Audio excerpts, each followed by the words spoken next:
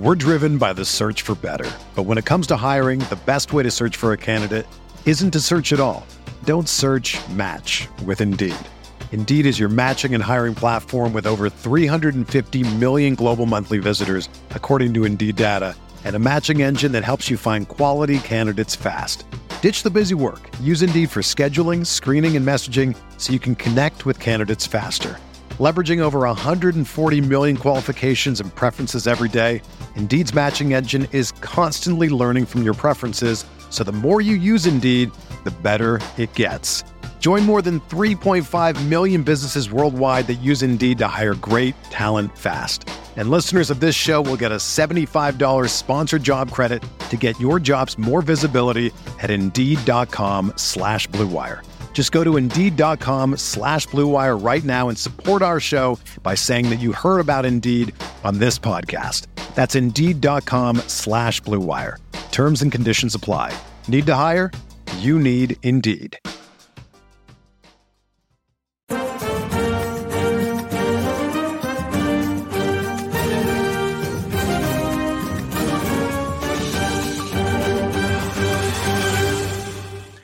Good evening, everybody, and welcome to the RotoWire #AfterDark Champions League show. My name is Jack Burkhart. You can find me on Twitter at Jack Burkhart. And that's right, you do not see Ryan Belangi. I kicked Ryan off the show. If you listened on Friday, he bullied me ruthlessly off of Morgan Gibbs-White, who absolutely nuked the Premier League slate. I'm just joking. Ryan's a great guy, always very helpful. You can't get everything right. And he's on vacation right now, so we were hunting for some guests. I DM'd our friend Basil Nabby. Basil has won 13 King of the Pitch tickets in the last 12 months. I checked Twitter. The first one, Basil, believe it or not, was December 1st, so almost a year now. So how are you feeling about this upcoming Tuesday Champions League slate? Do you think you can make it 14 in 12 months? Well, I saw they just put up the contest a little bit later than I was expecting, so I did a little bit of prep. Yeah, feeling pretty good. That's awesome to hear. So, Basil, I wanted to introduce you because you kind of came out of nowhere. You posted a couple wins in the Discord starting World Cup, and we're like, oh, nice, a user won a ticket. And then at some point you won like 3 in a month or something, and I was in the writer's room with Adam and Ryan. We're like, who is this guy? And then so like we did a little bit of stalking and that sort of thing. I saw you were a big Magic the Gathering player, and so I'm like, oh, man, that's the sign of a sharp person. That's one thing I learned while getting my math PhD. So I don't know. Why don't you tell us a little bit about yourself? How'd you get into DFS? How long have you been playing DFS? Do you just focus on soccer? How'd you get into things? Yeah, so, I mean, you hit it right on the head there. I was playing Magic competitively since I was 16. I started playing when I was 9. So I have kind of the competitive gaming background, you could say. I used to travel for tournaments and, go all over the world to play in high stakes tournaments. DFS, I've always been a sports fan, primarily basketball and soccer. So my first foray in was NBA DFS, I think probably in 2020, but very casual, definitely was a losing player because I was kind of trying to sneak in low stakes games while I was at work because I'm on the West Coast. So you get a 4 p.m. start and I needed to get some lineups in. So that was how I started. And then I discovered the King of the Pitch, and I started trying to learn how to win. And I found you guys and watched your videos, and I lost a lot at first, but it's evening out now. I think you may owe us a little bit after how you've gone the last 12 months. Yeah, NBA DFS, that's pretty tough, especially if you're on the West Coast. And my understanding is you're basically you're married to your laptop when you're playing a sport with late swap like that. So welcome to the good side. Hope if only soccer had prize pools as big as basketball. But yeah, was it just kind of the King of the Pitch that attracted to you? So I know you're a big soccer fan. You're rocking the Celtic jersey. And I don't know what type of contest you played. I think initially you were just grinding these King of the Pitch contests, right? Was it just the siren song of 100K up top in soccer that was appealing to you? Or was there anything else about it that seemed really exciting? It was simply 200 people for 100K. That was just, it seemed like if I can figure out how to win the qualifiers, in Magic, you have these pro tour qualifiers to get you to the high stakes event, which is small field. And it's kind of the same logic as like, I would just play those. So same idea here. And then that got me into playing some of the other like double ups or large GPPs, but those are definitely not my priority. And those I only play when I remember to join, or if I'm feeling really good about my lineups. It's like my priority is always the king of the pitch. Yeah, that's really interesting. I guess the small field stuff, if you're playing in the king of the pitch, you might be able to enter, the scissor kick or the scorpion kick, whatever type of stuff they're running. But is there something Yeah. just about like that winner take all that you think you have that extra edge with, or is it's just that 200 people and that stupid 600K up top that we have to take down?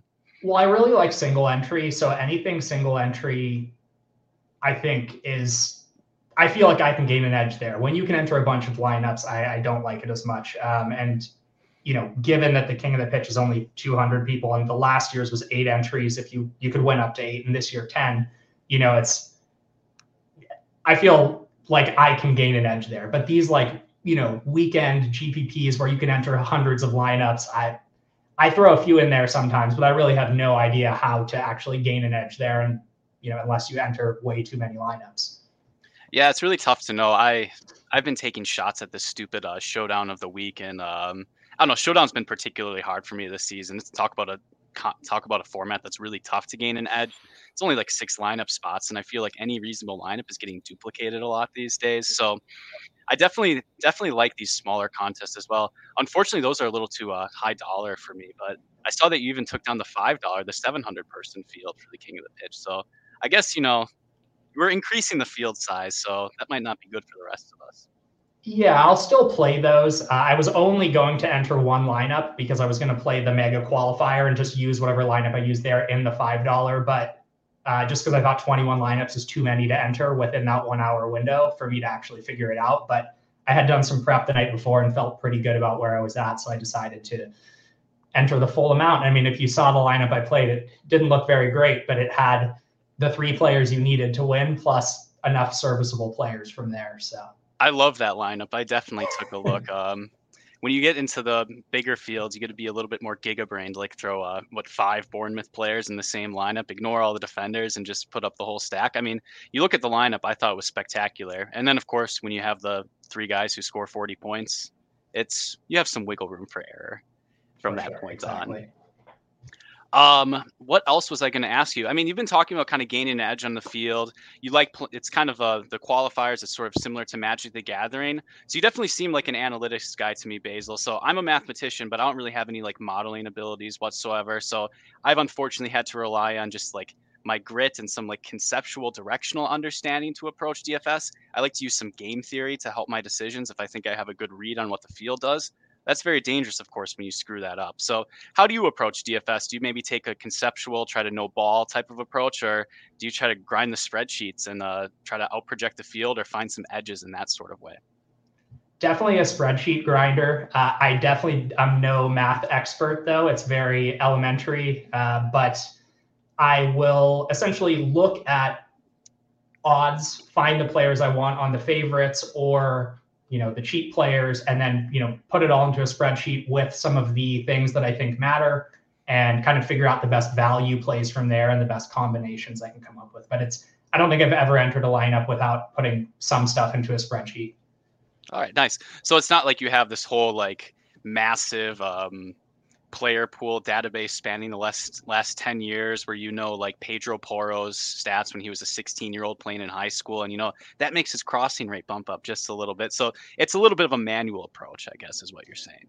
Very much manual, and I try and only look at if it's earlier in the season, I may look at the season before, but teams change so much even over a summer that the previous data may not matter as much. So it's just more recent data, typically just the current season. I feel like that's a huge edge, though, to have just some type of number to look at. Even when you look at it, right, you're sort of using your brain. You're picking out players who conceptually seem like very good players, and then you're putting in numbers to try to get some backing to who's actually better, right? And sometimes on the RotoWire show, like I'm talking to Ryan, and we're like, well, this guy might have like a little bit of a better floor, but this game environment. And so if you do have a good feel for what things matter, it almost gives you a bit more of a backbone to be like, okay, this is definitely a couple points better, or I like this range of outcomes a little bit better. I think it's an admirable approach in that way. Do you find that it helps clear ambiguities like that? Definitely. I mean, I'm sure some predictive analytics expert could do it much better than I could, but ultimately this allows me to come to a decision that I'm comfortable with both on a, I guess, logically in my head, I can prove it on a spreadsheet that this is how I came to that decision, and I'm comfortable with those decisions. So, yeah, I think that's awesome. And it's DFS, right? We only have to be better than the field. We don't have to be better than, like Bet365 or Pinnacle betting into like huge high liquidity markets. So I like that. That's kind of inspiring to hear, actually, which might be the wrong lesson that you want from talking to me. But maybe it's a good excuse to learn some Excel. But thanks for sharing a little bit about that, Basil. But, enough nerd talk. We have a question from Steve in the chat. We're wondering if Basil's able to put his United bias aside to lock in Haaland on all slates. So are you an Erling Haaland guy, or are you one of these hopeless faders like myself? Oh, I was a pro Haaland in all lineups for a long time. Just click the button and make it work in the Yep. And I am also a Man U fan. So yeah, good call there. Man U and Celtic are the two teams that I follow. So painful being a Man U fan right now, but yeah, I'm happy to play the City players when it makes sense. Oh, yeah. Adam was making fun of me in Discord. I made just a couple lineups for the stupid Tottenham showdown on Sunday. And he's like, oh, Tottenham fan Jack has Emmy. I'm like, you're telling me I might be able to make $20. My Tottenham fandom is thrown out the window. So smarter than all of us just jamming in Haaland. But Basil, let's just get in and actually talk some ball now that we're 10 minutes in. I think this is a really fun Champions League slate that we're looking at. Manchester City are, again, the biggest favorite, but they're at home to RB Leipzig, who, although they've struggled a little bit in Bundesliga, are a solid outfit.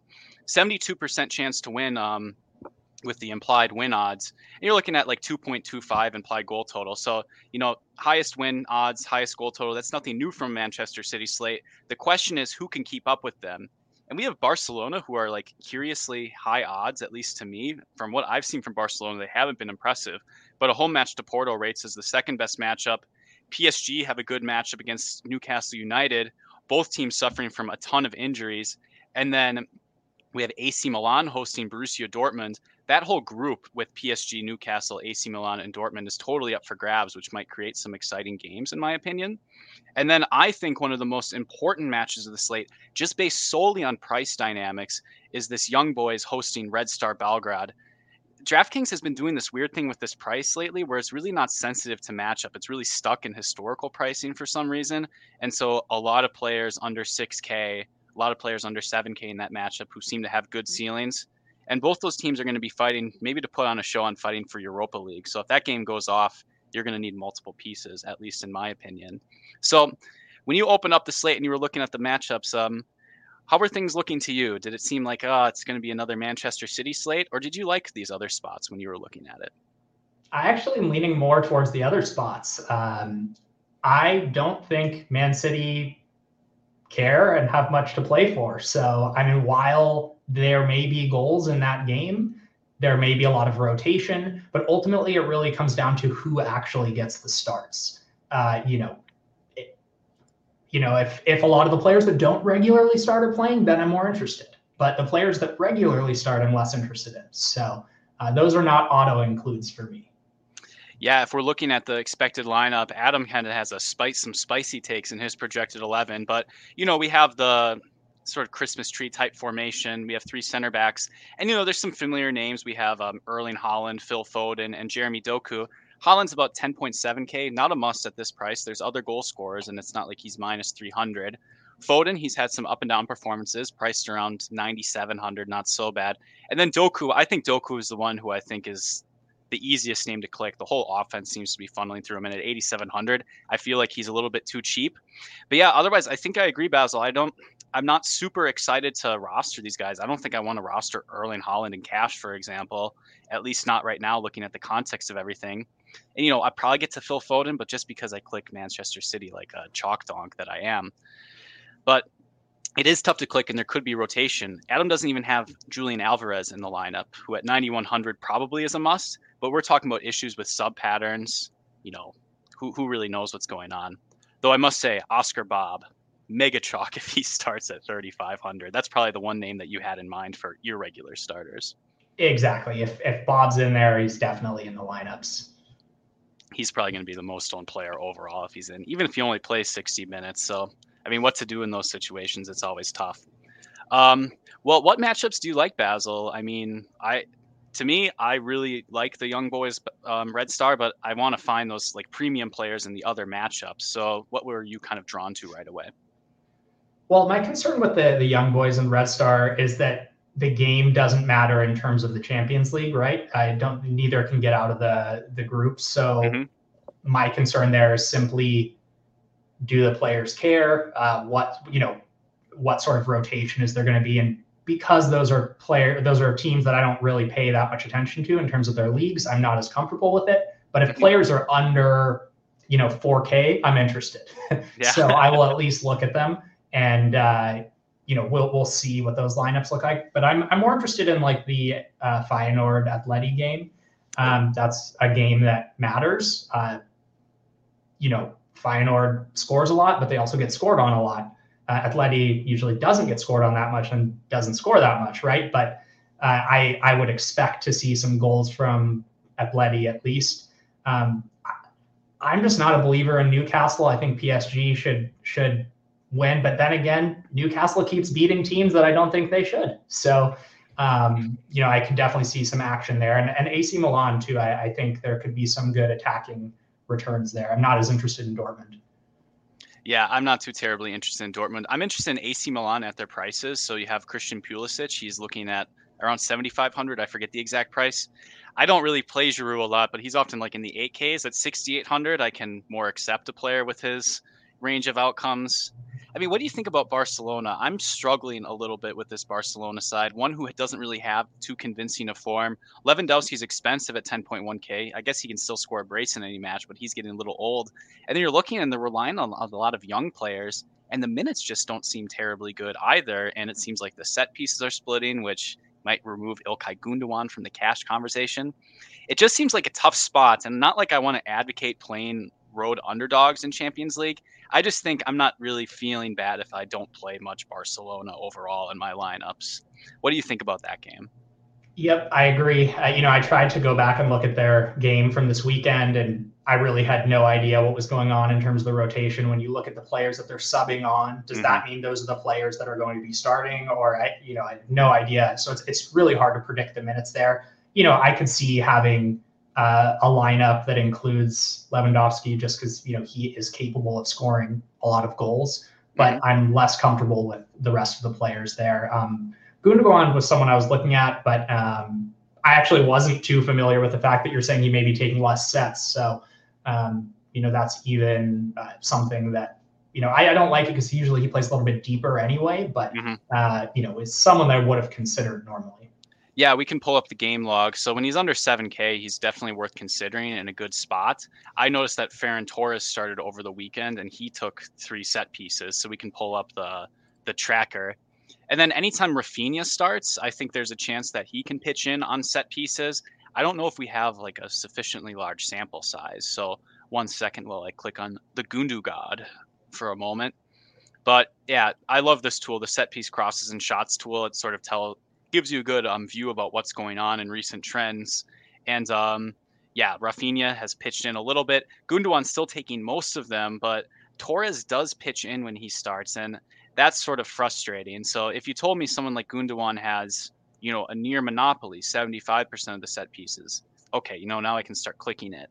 At 6,900, that's opportunity cost that starts kicking in, at least for me, even in cash games. So I don't know. What do you think about that first impression looking at the set piece split?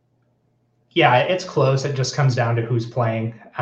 Because ultimately, wouldn't Ferran Torres also play in the same spot as Rafinha, or do they ever play together? Man, I wish I knew. I know that's not easy for you to pull up, but yeah.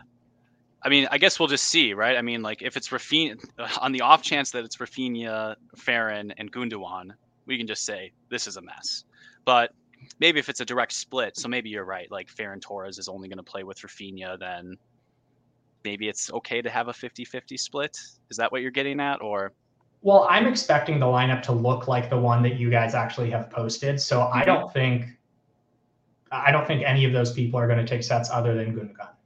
Yeah, and in that case, that's a good point to mention. So Adam's lineup, we have Alex Baldi and João Cancelo at fullbacks, Frankie de Jong, Pedri, and Gundogan in midfield. So I think Pedri will probably be the most forward there, and then Gundogan second most. De Jong kind of does his own thing in the middle. Nice distributor, but not necessarily getting forward. And then you have the wingers. You have João Felix, the 16-year-old Lamine Yamal. He's been exciting to watch when he's on the field. And then Lewandowski leading the line. If it was that lineup, then it's very good for you to emphasize that Gundogan is definitely in the cash game radar. And, I mean, if you take most of the set pieces, you can't complain when the main set piece taker gets an assist. Let's just put it that way. Exactly. Well, let's dig into actual position by position dynamics. So we usually start with the forward position, Basil. So I'm going to pull up the forwards. And again, it's a situation where, all right, Erling Haaland, 10.7K, sure, you can play him. We know exactly the range of outcomes we're getting, but there's definitely some viable alternatives. I think this Newcastle defense is quite suspect, so I'm really interested in the PSG attack in this game. I mean, if you scroll up, the injury list is absolutely brutal. I can't fit it all into my page with this zoom. So it's tough for Newcastle. They're not fielding their strongest side. I mean, Jamal Lascelles is not their strongest center back, and Lewis Hall is not necessarily really a defensive player either. And, they're starting young Lewis Smiley. Joelinton and Bruno Guimaraes are good players, but it's kind of a disjointed Newcastle side, and you've gotten some chaotic results. I mean, they played really well against Chelsea over the weekend, but they got slaughtered by Bournemouth if you watched that game before the international break. But that was a whole long tangent on Newcastle's injuries to say Kylian Mbappe is a pretty good play, which is hardly an original take. I kind of like him the most of those expensive forwards for a tournament point of view. Your boy Antoine Griezmann, though, at 9,800, if you're pretty interested in this Atletico Madrid-Feyenoord game, Basil, Griezmann might be your guy in most of your lineups. So are you thinking this is a big spot for him? That's my favorite of the people that are more than 9K at forward. But Mbappe is number 2 there. And that's simply down to pricing. Like I said at the beginning of the show, I don't know how Newcastle keeps doing it, but this is a spot where Mbappe can do it against anyone. So I don't see why this couldn't be a big game for him in a game that matters. So I like both of those plays. Yeah. And if we look at the side, I think Mbappe, he can float around really on either wing, but if he's going down the left, I don't know, either matchup on the wing should be good no matter where Mbappe is attacking, right? Lewis Hall is not the most defensive player. And Trippier, he's a good forward player, but Mbappe's presence might pin Trippier back a little bit, which affects Trippier's range of outcomes as well at 7,500. We can get into that in defender, but you're looking at those matchups, and I agree, man. That's a pretty good spot for Kylian Mbappe. And then, why don't you tell us a little bit more about how you kind of got into the? You said that you've been following Feyenoord a little bit, and they've been getting into higher scoring games. So you think that could be a fruitful matchup? Traditionally, I always think of Atletico Madrid as a more defensive team, not one that's necessarily looking to attack right away. So Griezmann wasn't on my radar immediately. I mean, he's at a good price for a set piece monopoly taker. But what sort of factors, if you can get a little more detail, have you into that game as a sort of positive game environment? Well, Feyenoord even though they win a lot in the Dutch league, they do get scored on a lot. So, even though Atletico is a more defensive team, they still have strong attacking talent, and there's no reason they can't score 1 to 2 goals there. So I just think Feyenoord's weak defensively, so you have to consider Griezmann and Morata because they can score against a weak defense, even if Feyenoord can score the other way. Yeah, and even I guess if it's on a road match, I think you're keying in on an important point as well, right? Talking about this is a game that matters. And if you do believe in Feyenoord's ability to score, I mean, then it has to be absolute rocket ships for Atletico Madrid. So they're going to have to bomb forward and get the attacks going. So I think that's a sharp take and a really good point about Atletico Madrid there. But yeah, they're all good options at top, but yeah, Mbappe seems most interesting, and you've sold me a bit on Griezmann. One name I really like for cash games if he starts, Jeremy Doku. I mean, how impressive has he been for your favorite rival, Manchester City? It seems like most of the attack does really go through him, and he's hitting quite a floor lately with crosses, shots, and chances created. Probably at 8,700, probably a name I consider in cash games. I know that's not the format you play the most, but he was one of the first names that I clicked. Yeah, I mean, and he's not someone that gets the full 90 all the time. Sometimes he's brought on as a sub. So, if this is a chance for him to start from the beginning and play more minutes than normal, then there's no reason he couldn't go off. Yeah. Would you have any interest in Feyenoord bringbacks, I guess, looking at the prices? I don't know if that's the strategy you necessarily want to take. Maybe you just hope that Feyenoord get that goal, and then you can find the fantasy points elsewhere. Santiago Jimenez has at 7,900, a little bit expensive, but not as expensive as he has been in previous slates, has one of the best goal scoring odds of the entire slate. You can imagine a game stack going in that favor if you keep on sort of thinking about this game script quite a lot. Is that a little bit too expensive for the correlation for you, or is that maybe something that you're looking at, some of these nice Feyenoord forwards? So here's going to be the first mispronunciation. We got Igor Paichao down there at 6,700. I know he takes some set pieces for them. Definitely some names if you want bringbacks, Basil. Yeah, well, Santi is a big dude. He scores a lot of goals. I think you have to consider him. Calvin Stangs, who takes some sets, and Paichao, like you're saying, I think is how you say it. Mm-hmm. I like him. He actually just doesn't play beyond 75 minutes very often if you look at his game log. So that's my concern there. But for the price, he's still not that bad. But I would be concerned about playing too much of him because of the minutes. But Stangs and Santi, I would consider. Yeah, I'm pulling up Stangs. I think Stangs scored a hat trick over international break. If you were a DGen playing these Euro DFS, I think they had some matchup against Gibraltar. So not as easy a spot for Stangs, but definitely a talented attacking player. Yeah, and if you look at the reverse fixture, I think Stangs still got 10 points or something. Like he'll still get points against Atletico just from sets. Yeah, I can actually pull that game log up right away. So in the reverse fixture, nice 90 minutes, 4 chances created, 9 crosses, 8 corner crosses. We love to see that. Yeah, a 14-point floor. That's the type of player that if they score 1 goal or get an assist, you really start to feel like you either have him or you're hoping you can break even on the day. All right, let's take a look at the other forward options then. Yeah, those definitely seem most appealing to me. I was scrolling down and looking at a few of the young boys options. I know you're not necessarily as enthusiastic about this game, but these are also like 2 small clubs. So I think potentially a spot in the Europa League, which you earn for getting 3rd place, I think that does matter some. I have to switch my screen over. I think that does matter some for clubs like Red Star and for I just lost it, Young Boys. And I think that's worth considering. So they might want to put on a show. So maybe, I guess there is 2 ways of thinking about it. It's a cagey affair with not much to play for, but maybe you want to put on a show in front of your fans. And I think the Europa League qualification does mean something. Meshkak Elia is an interesting name at 6,400. He's a forward. So usually what happens is that Young Boys are putting up two strikers up front. Cedric Itten is hurt, so there's going to be other options that are starting for Young Boys. And Elia actually is averaging like 3 crosses per 90 minutes. I checked on FBref, in the Swiss league, but this suggests a player who wanders out, might get a few floor points. And at home against Red Star, if that game environment does get a little bit silly, I think that's a decent price on someone like Elia. But there are definitely other options in this game. So this is a name I can't say, but Jean-Pierre Nassam, he's a forward. He's taken penalties, and I think he's about 5,600 for Young Boys. So anytime you have penalties at home for a favorite, that's worth considering.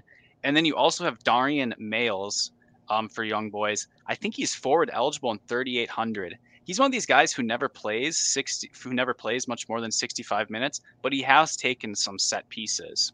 So while you were doing some research on Young Boys, these names spring out to you, or did any others at the forward position look interesting? Yeah, I didn't dig too deep into it because I just want to see what lineups are put out tomorrow and then figure it out. Because it's too hard to predict in a game that may or may not matter depending on if they care about the Europa League. But anyone under 4K, I would definitely look at and consider. And then any of the attacking players on Young Boys, I would consider. I'm less interested on the Red Star side.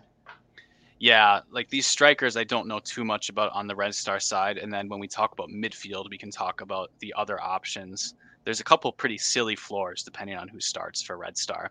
But yeah, overall, I agree. I think Males may see some looks. I mean, near the Stone Min, and then he's not going to play 90, but 8.69 floor points per 90. That's just a pretty good spot. And I think some sources are suggesting that Crosso might start. He's taken 3 penalties for Red Star. And maybe I can change your mind about the attacking players on Red Star if I told you there's a penalty taker at 3.6K. Yep, under 4K, I'm looking at him. That's really it. I just wouldn't want to pay up for someone that is on a team that I don't think is very good and is playing a game that I don't think it matters that much. But ultimately, I think you have a fair point on the Europa League mattering to these smaller clubs. So, yeah, I mean, we'll see how it goes. But I think that's a pretty good breakdown of the forward position. I mean, there's a ton of names to play. We haven't even mentioned like Lamine Yamal. We're not enthusiastic about Barcelona, but I mean, what a great price he is in a good matchup if you believe in that spot. So I don't think you're really short of any options. A lot of tournament options in the low range. I do think you're going to click on expensive set piece takers at least twice at the forward spot overall, though. Any other takes on forward, Basil, or shall we move on to the less exciting midfield? I know we just kind of brushed over them, but I think Pulisic and Giroud are definitely players that I would consider. Yeah. Because Pulisic, I think he only played 75 minutes in the last game. I think he was coming back from an injury, if I remember correctly. But I think he took some sets, and I think that's someone you have to consider. But ultimately, there is risk on minutes there. Yeah, there's always a little bit of risk of minutes with Pulisic, but I don't know. A lot of these Italian teams, especially, they rest their guy. They like sub their players early on a Champions League week. That's something I've noticed. I know Inter do it all the time, and certainly AC Milan. But if you look at the lineup, Milan have kind of had a messy set piece split this whole season. But I do think Pulisic is definitely going to take a role. And at 7,500, he's probably a little bit cheap for a favored set piece taker. Someone that you can play in a midfield spot as well. So good on you for reminding me that he exists. I don't think Reinders is going to be a factor necessarily in set pieces. I think it's probably going to be like Pulisic is going to be splitting with Theo Hernandez, who looks like a pretty good defense play once we get into that side of the position. But yeah, I agree. It's tough for me to play some of these AC Milan players. I just feel like, they're a bit more of a cautious team. Those games don't go off, but Pulisic, one of those guys who can get that 20-point, ceiling, not just on one goal based on his floor. Yeah. All right, let's dig into our midfield position then. Not too much exciting on the expensive end for midfield only for me. Someone like Jack Grealish, even if he starts, you're talking about maybe Pep pulling some of these guys early. 8,300. I guess that's fine. It's just not something that's terribly exciting. Julian Brandt, if Marco Reus starts, I mean, they're underdogs anyways, but he's not going to be a set piece monopolist. I was interested because I am a bit more interested in this Red Star game in Gaylor Kangakaku. So if you pull up his game log, he's not played too much, at least in the Champions League so far. But in his one start, he pulled off 12 floor points at home against Red Star Belgrade. And if you look at his per 90 stats in the Europa League, which RotoWire has, there's some exciting stuff in these game logs. You're looking at a player who, he's a bit older, but 2 shots per 90 pretty well on a pretty good historical sample. Good chances created and definitely crossing. And he will take set pieces from both sides, which is something that you can see on heat maps if you really grind these, SofaScore match logs. He's a name that's interesting for me, but I really don't want to play 7,200. Even then, that's a little bit too sick, and I'm probably a bit more excited about the Young Boys match than most. But a name that's worth looking at nonetheless. Yeah, it's worth it. And if you're playing an event that has multiple lineups, I think you can throw one in, but it's not something I would, if you're playing cash and you just need one lineup, it's not someone I would be super excited about because of the price. Yeah, well, secret between you and me, he's in my cash game dummy lineup. I'll probably trade it, but if you want, you can scoop my head-to-heads out there. It's tough to ignore that floor, but I do think that like the fragility there makes it more of a, you have 3 lineups in the king of the pitch and maybe throw him in one of them just in case that one goes nuclear. Right. But yeah, I guess that leaves the first real serious cash game option, Ilkay Gundogan, 6,900. I mean, how likely are you to roster him in cash games? I feel like you kind of just have to click him on principle if Ferran Torres and Rafinha aren't starting. Yep, if the lineup is as you have it displayed in the projected lineups, I think most of the time you'll make my lineups. Yeah, I absolutely agree with you there. So Ilkay Gundogan, good cash game play in that setting, should project for getting a good amount of set pieces at home. And then scrolling down a little bit more, I think below 5K, things start to get rather interesting. So if Kanga doesn't start, Hwang In-beom at 5,100, he's shown some flashes of getting a lot of set pieces, and I think he was kind of hard done to not get an assist maybe 2 Champions League slates ago. That's a name I'm very much interested in. The price is much better, around 5K, than it is 7,200 with Kanga. I won't play Hwang. A lot of people did when Kanga started, and they didn't get the set pieces. So I think I almost screamed when he got the assist. I had a bad sweat on this one. I remember this is when I lost the king of the pitch seat by 2 points versus Ben Sesko, but whatever. Hwang's an interesting name, but I think there are some options below 5K that you can click, at least in tournaments. So who sticks out to you in the cheap range? I think we're going to be shopping here, and I think there's some good options. Yeah, Chukwueze and maybe Reinders for me. You know, I think Reinders lost sets when Pulisic was back, but because of the price, if you assume Pulisic is going to get subbed off early, there's going to be some amount of the time that Reinders may take sets in that game, and I think he's 4K. And then Chukwueze has been playing in a more advanced role, and I think is under 4. So those are 2 that I'm looking at. I truthfully can't even find his price. He must have not have had enough. That must be a new addition because Chukwueze is playing because of the injury to Rafael Leao, right? I think that's the reason that he's in. And I believe there's another player who is labeled as out who would normally split minutes with Chukwueze there. So I think there's a chance Chukwueze actually goes 90. That's a nice shout right there. So, yeah, he's going to be pretty cheap. I'm going to pull him up on the DraftKings site while you mentioned that. Yeah, 3,200. So you've sold me. If a player's 3,200 and has a pulse for a favorite, I think sometimes there just aren't midfielders that cheap on a Premier League slate. Like it's like 3,500 and you're paying for Lord knows who. Someone I would never want to play though. Maybe like Will Hughes if he wasn't taking set pieces or something like that.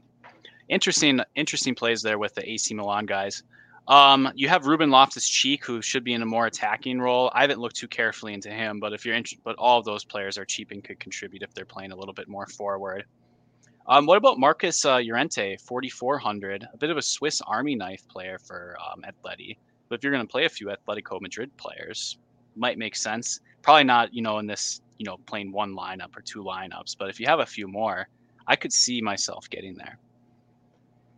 Potentially. He's not someone I had high on my list, just when you factor in if you're going to go Gundogan and Chukwueze. I don't think you need to play him, but yeah, I could see a world, I guess, where maybe in some lineups you throw him in. Yeah, that's probably more of a large field move now that I'm looking at his game logs. Kind of inconsistent. I just know that he plays a lot of different roles, so if the setup looks good for him, I always like talented players at that price, but I think maybe I can put on the brakes when it comes to Llorente. But yeah, a lot of exciting options. Anyone you think that we've missed in this range? I just don't think this is a spot where you're going to be spending up too much, and probably very much a consensus construction where you have, a Gundogan and then just pay down for the player that you like best. Probably the consensus. Yeah, the other one that I was somewhat interested in, which may be kind of a bad pick, I'm not sure, but I just don't know much about the Dutch league. But Quentin Timber, I know he plays a bit deeper, but he gets a lot of assists in the Dutch league. I know it hasn't happened in the Champions League, but it's someone that I was at least looking at because of the numbers there. It may not materialize against Atleti, but is one of those like middling price players that I would at least look at, but you may not need to go there. Yeah, maybe not needing to go there, especially, I'll see your Feyenoord and raise you young boys. Philip Ugrinik at 5,800, I think should be splitting some set pieces for young boys. He's a bit of a deeper role. I think Adam has him in more of an attacking role, but I've seen him on old lineups, 3 more forward players for young boys, and then Ugrinik is in the midfield. He does take some set piece and cross quite frequently. I think he's the second leading player in crosses and, shoots at an okay rate.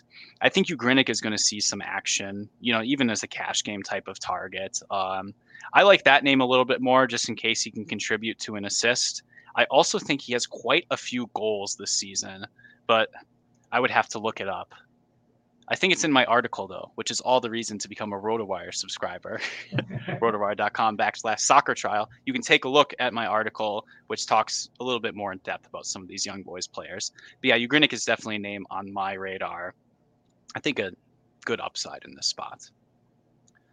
But let's take it over to defender. We're driven by the search for better. But when it comes to hiring, the best way to search for a candidate isn't to search at all. Don't search, match with Indeed. Indeed is your matching and hiring platform with over 350 million global monthly visitors, according to Indeed data, and a matching engine that helps you find quality candidates fast. Ditch the busy work. Use Indeed for scheduling, screening, and messaging so you can connect with candidates faster. Leveraging over 140 million qualifications and preferences every day, Indeed's matching engine is constantly learning from your preferences, so the more you use Indeed, the better it gets. Join more than 3.5 million businesses worldwide that use Indeed to hire great talent fast. And listeners of this show will get a $75 sponsored job credit to get your jobs more visibility at Indeed.com/Blue Wire. Just go to Indeed.com/Blue Wire right now and support our show by saying that you heard about Indeed on this podcast. That's Indeed.com/Blue Wire. Terms and conditions apply. Need to hire? You need Indeed. So defender is somewhat interesting. This is the day of the Champions League where the defending options are actually quite interesting. I think it's the Wednesday slate that is just absolutely barren of good defender plays, but maybe I'm getting my memory scrubbed and mixed up. But Kieran Trippier, you don't sound like a Newcastle believer, so it's probably going to be difficult, Basil, to sell you on a $7,500 Kieran Trippier. Then again, I was struggling with Kieran Trippier on the show this weekend, and he almost windmill dunked on me on schedule, as what happens whenever I doubt his abilities. He took a free kick shot and it hit the crossbar. He could have ended up with, 27 points quite easily. Do you think that there's any life in Newcastle for maybe this PSG Newcastle game to be a bit more back and forth, which might mean that Trippier is a bit involved on set pieces and there's just kind of like no real structure to the game? Or are maybe you interested in some of these 5K level defenders who have similar upside, maybe not quite the floor, but can keep up with Trippier even if he does quite well?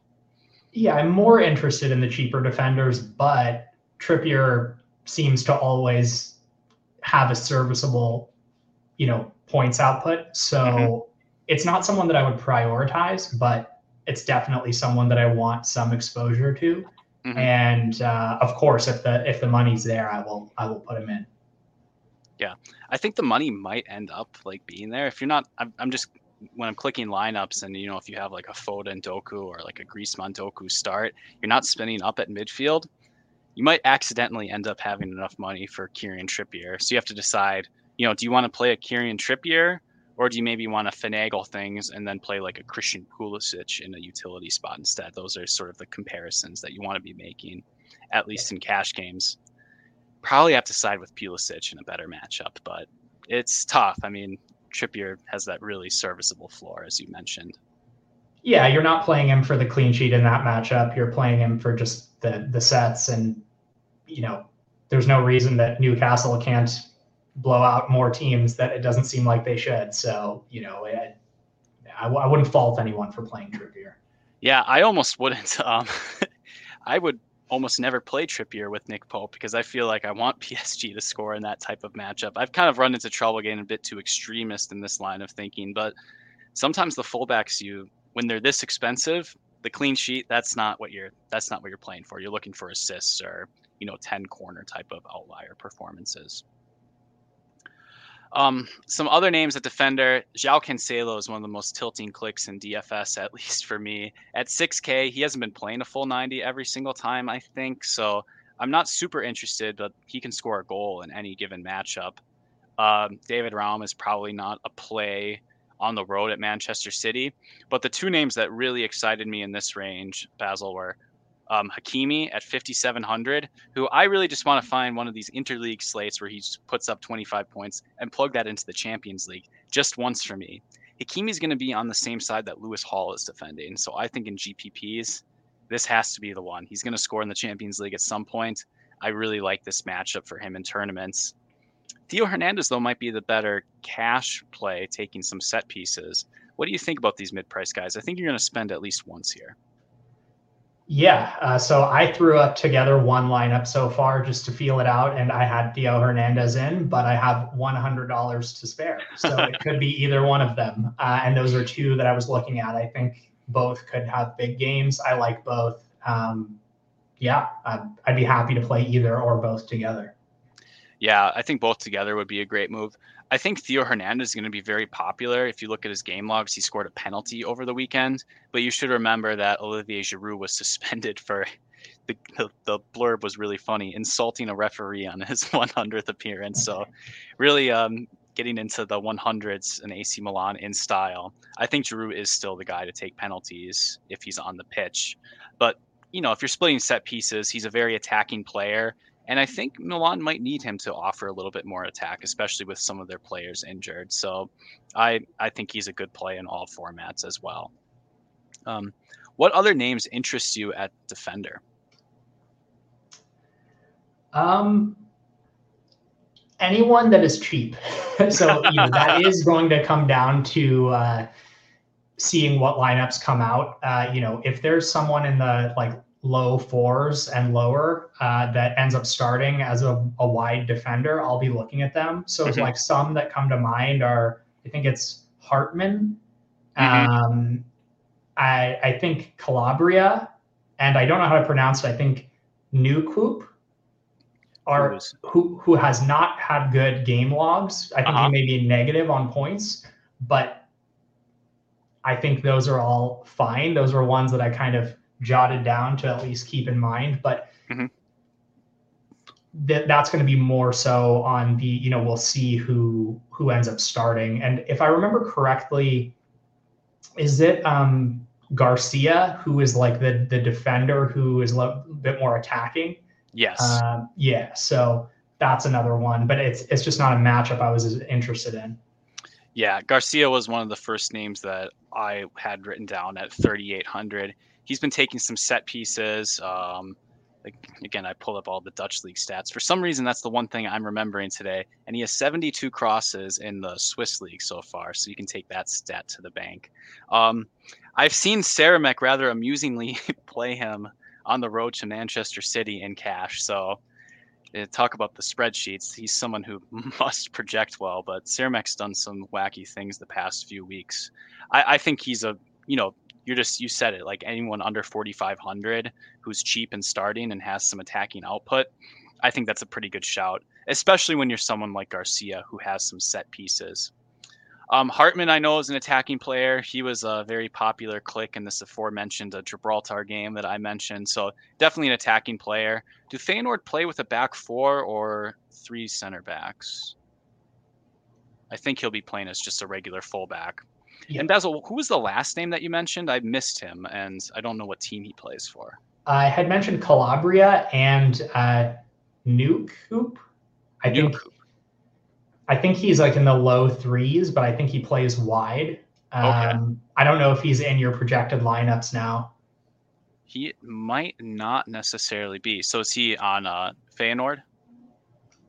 I think it was. I don't even know. That shows how little I know about him. I think it was Feyenoord or Dortmund. Oh, okay. Feyenoord. Newcoop right here, right? Bart. Oh, he's out. Okay. Our boy Bart. Yeah, we can open up the log. I'm glad we did the forensic work and we found him. I think he was listed initially as like playing, or maybe he played this weekend. That's why I had made a note of him, but I don't know what happened. Maybe he got hurt or something. Yeah, we actually have a new blurb in hot off the presses today. He had a hamstring injury on Saturday. Manager Arne Slot. Bart will undergo an MRI scan one of these days, which will show exactly how long he'll be out. That sounds like he will indeed not play. So all that detective work for nothing. Oh, wow. Yeah, plenty of fullbacks to play, though, that look cheap. Is this kind of one of those slates where, you do a similar thing? Maybe you try to... So on your king of the pitch winning lineup, you just played the entire Bournemouth defense, more or less. It doesn't seem like it quite sets up for that when there's so many viable sort of wide attacking defenders. Are you going to be looking at center backs or anyone particularly cheap? I mean, maybe as a one-off, but I feel like you want to find the points on offense. Yeah, I don't think you need a center back, and I don't think you need to try and correlate the way that I did in that lineup that you're referencing with 2 defenders and a goalie from the same team. I'd just be looking for a combination of, the 2 that we mentioned, the PSG and AC Milan options, and then maybe one cheap wide player, and just come up with whatever combinations that you can. Yeah, I agree with you. And there's so many attacking players. It's like the clean sheet is almost like it just, when it's 3 points and you might have defenders scoring over 10 points, it just doesn't matter nearly quite as much in setups just like this. Exactly. So yeah, I mean, plenty of options. It might even be a 3 defender slate in some levels, just because they're so cheap, maybe play a forward in another spot. So I don't necessarily feel that pressure, especially when you have potential goal scoring defenders. So something worth thinking about. Yeah, if you want to play the Mbappe, Griezmann together, you may need to play 3 cheap defenders, but that also seems fine here. Yeah, especially when they have floors in that cracking Young Boys Red Star matchup. So Basil, I've gotten a lot of stick lately for my goalkeeper picks. So someone on Twitter called me a donkey for playing Ederson last game week. And of course, he was scored on. So it does kind of feel like a donkey when I play Ederson. Poor Roadman in the Discord, I told him to play Trafford, and Burnley conceded like 15 goals. The people are desperate for a winning goalkeeper pick, and I have to capitulate. I'm not the one to provide it. So who is your gold star goalkeeper lock? No pressure. Lock is tough, but I guess if I had to pick one, probably Jan Oblak would be my pick, with Donnarumma as a close second. Once again, not a believer in Newcastle, but then again, they keep doing it. So those are the 2 that I've been looking at, as well as Feyenoord's goalie because of the price. I think that's fine too, because there could be a world where Atleti are just not attacking enough and they get a clean sheet. But if they do get scored on, I don't expect them to get many saves. So that's a concern there. Yeah, that's one of those problems whenever you have we've had spots where it's Ederson against Young Boys. Ugrinik, I think, was the one who scored a goal, and it's just like guaranteed that Ederson is going to finish with at best 3 points. It's so frustrating when you pay up. But in these matchups, I actually think it's a bit enticing to pay up when there's some competent outfits against these strong favorites, right? Like RB Leipzig could force a few saves from Ederson. So if you're looking, why am I paying 5,900 when they're hosting Leipzig, who are a decent team? In previous matchups, they were conceding to much worse opposition. Maybe some save upside, and there's actually a route to 18 points for an Ederson on this type of slate. I don't think there's a world where I play Ederson, but if his backup plays, I am a lot more interested in that. I just don't think Man City will care like the regular starters, but I think that the backup will care. So that's kind of where I could see myself going the Man City route. I see. Is the carrying metric, is that one do you have a column for? Don't have a column for that on the spreadsheet. Underscore but... care. Yes. Oops. I think that's a fair point. Ederson kind of gets himself into weird positions. I really like that Donnarumma shout. For some reason, that wasn't a name that stuck out to me, but Newcastle, again, good enough team to get some shots on goal. So, you have the 18-point random performance. For cash, I was kind of just going to click whatever name fit, spend down. It feels gross to click an away goalkeeper, but I'll pick the worst one if I have to. I highlighted Bajot in the article, but you've persuaded me that maybe that will not be the route after Atletico score 3 goals. Some of these spend out options do seem quite appealing in tournaments. Maybe a Mike Maignan as well. Dortmund could give them some hell.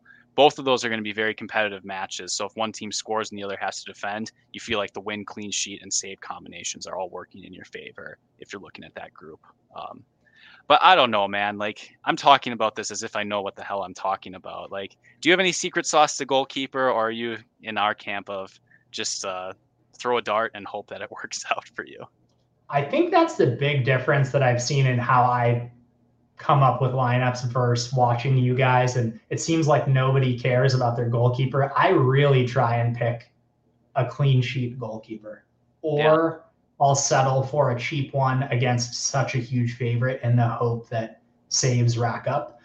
But I've actually done a lot of lineup construction where I will start at goalie rather than end at goalie. So I think I care more about the goalie than a lot of people.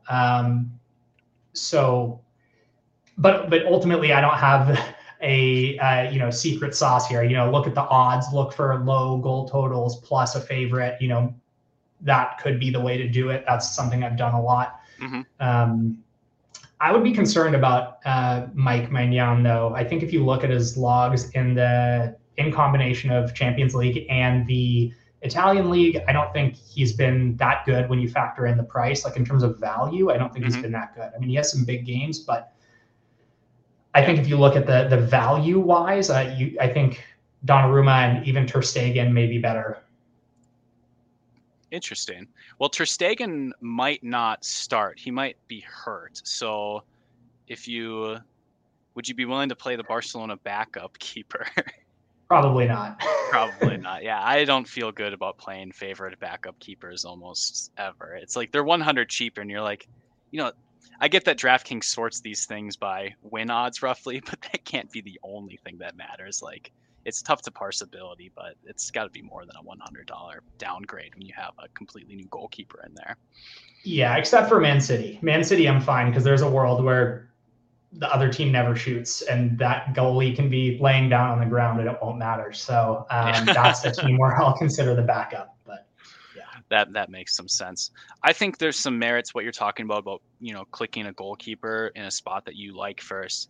Just many times I've been making lineups, and I have this great combination. I'm looking at the final 2v2, and I just can't pick a goalkeeper that makes any amount of sense in the context of that lineup. So it almost kind of eliminates a lot right away. Like if you just click Donnarumma right away, you know that you're not going to roster any Newcastle players. Not that we were very tempted at the start, but it does clean up the lineup construction, and it kind of is a sticking point. So maybe that is the way to do it. Just lock that in and then worry about the rest instead of trying to make the perfect lineup and then sweating something ridiculous at goalkeeper, or ending up having to pay $3,900 in a 35-man winner-take-all contest.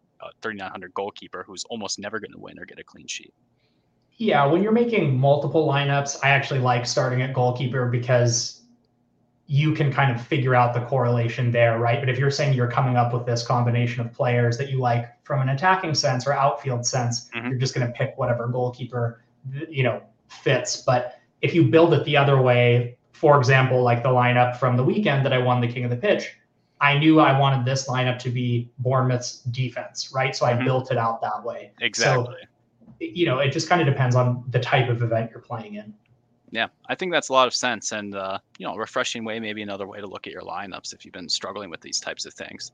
Ultimately, though, you need the variance to go your way. One of the trickiest positions to tackle. So, man, that's been 55 minutes. This has been a lot of fun, Basil. I think we've covered a ton of angles, given a lot of value to everyone. Do you have anything else that you want to say to the people? It's been a lot of fun. I think your Discord community is awesome. It's been good getting to know you guys and everyone in there. And yeah, I love the show. I'm happy to be a part of it. And, if you guys have provided a lot of value to me just from saving me a lot of time of finding these secret players. I think Inbomb was one you found early on that I wasn't looking at that I was super happy about. So yeah, the work you guys do and finding some players that aren't so obvious is awesome. So thanks for having me. Oh, well, thanks for joining us. And maybe I should keep some of those players to myself just for my own sake. But Basil, where can the people find you if you want to be found? I'm on Twitter. I actually don't even know my handle. I don't even know if it's my, it's definitely some combination of my name, but I don't even know if I think you tweeted it. I tweeted it. Basil_Nabby. Feel free to connect with me on there. All right. That's fantastic. And he's also in the Discord. And and if you want to find him, you should be following me on Twitter. I break down cash games every week and during the Champions League. So please follow me at Jack Burkhart. Again, Basil, thank you so much. Good luck to all of you. May you all finish second place in the contests that I am playing in, but still have a profitable day nonetheless. We will see you on Wednesday. All right, good luck.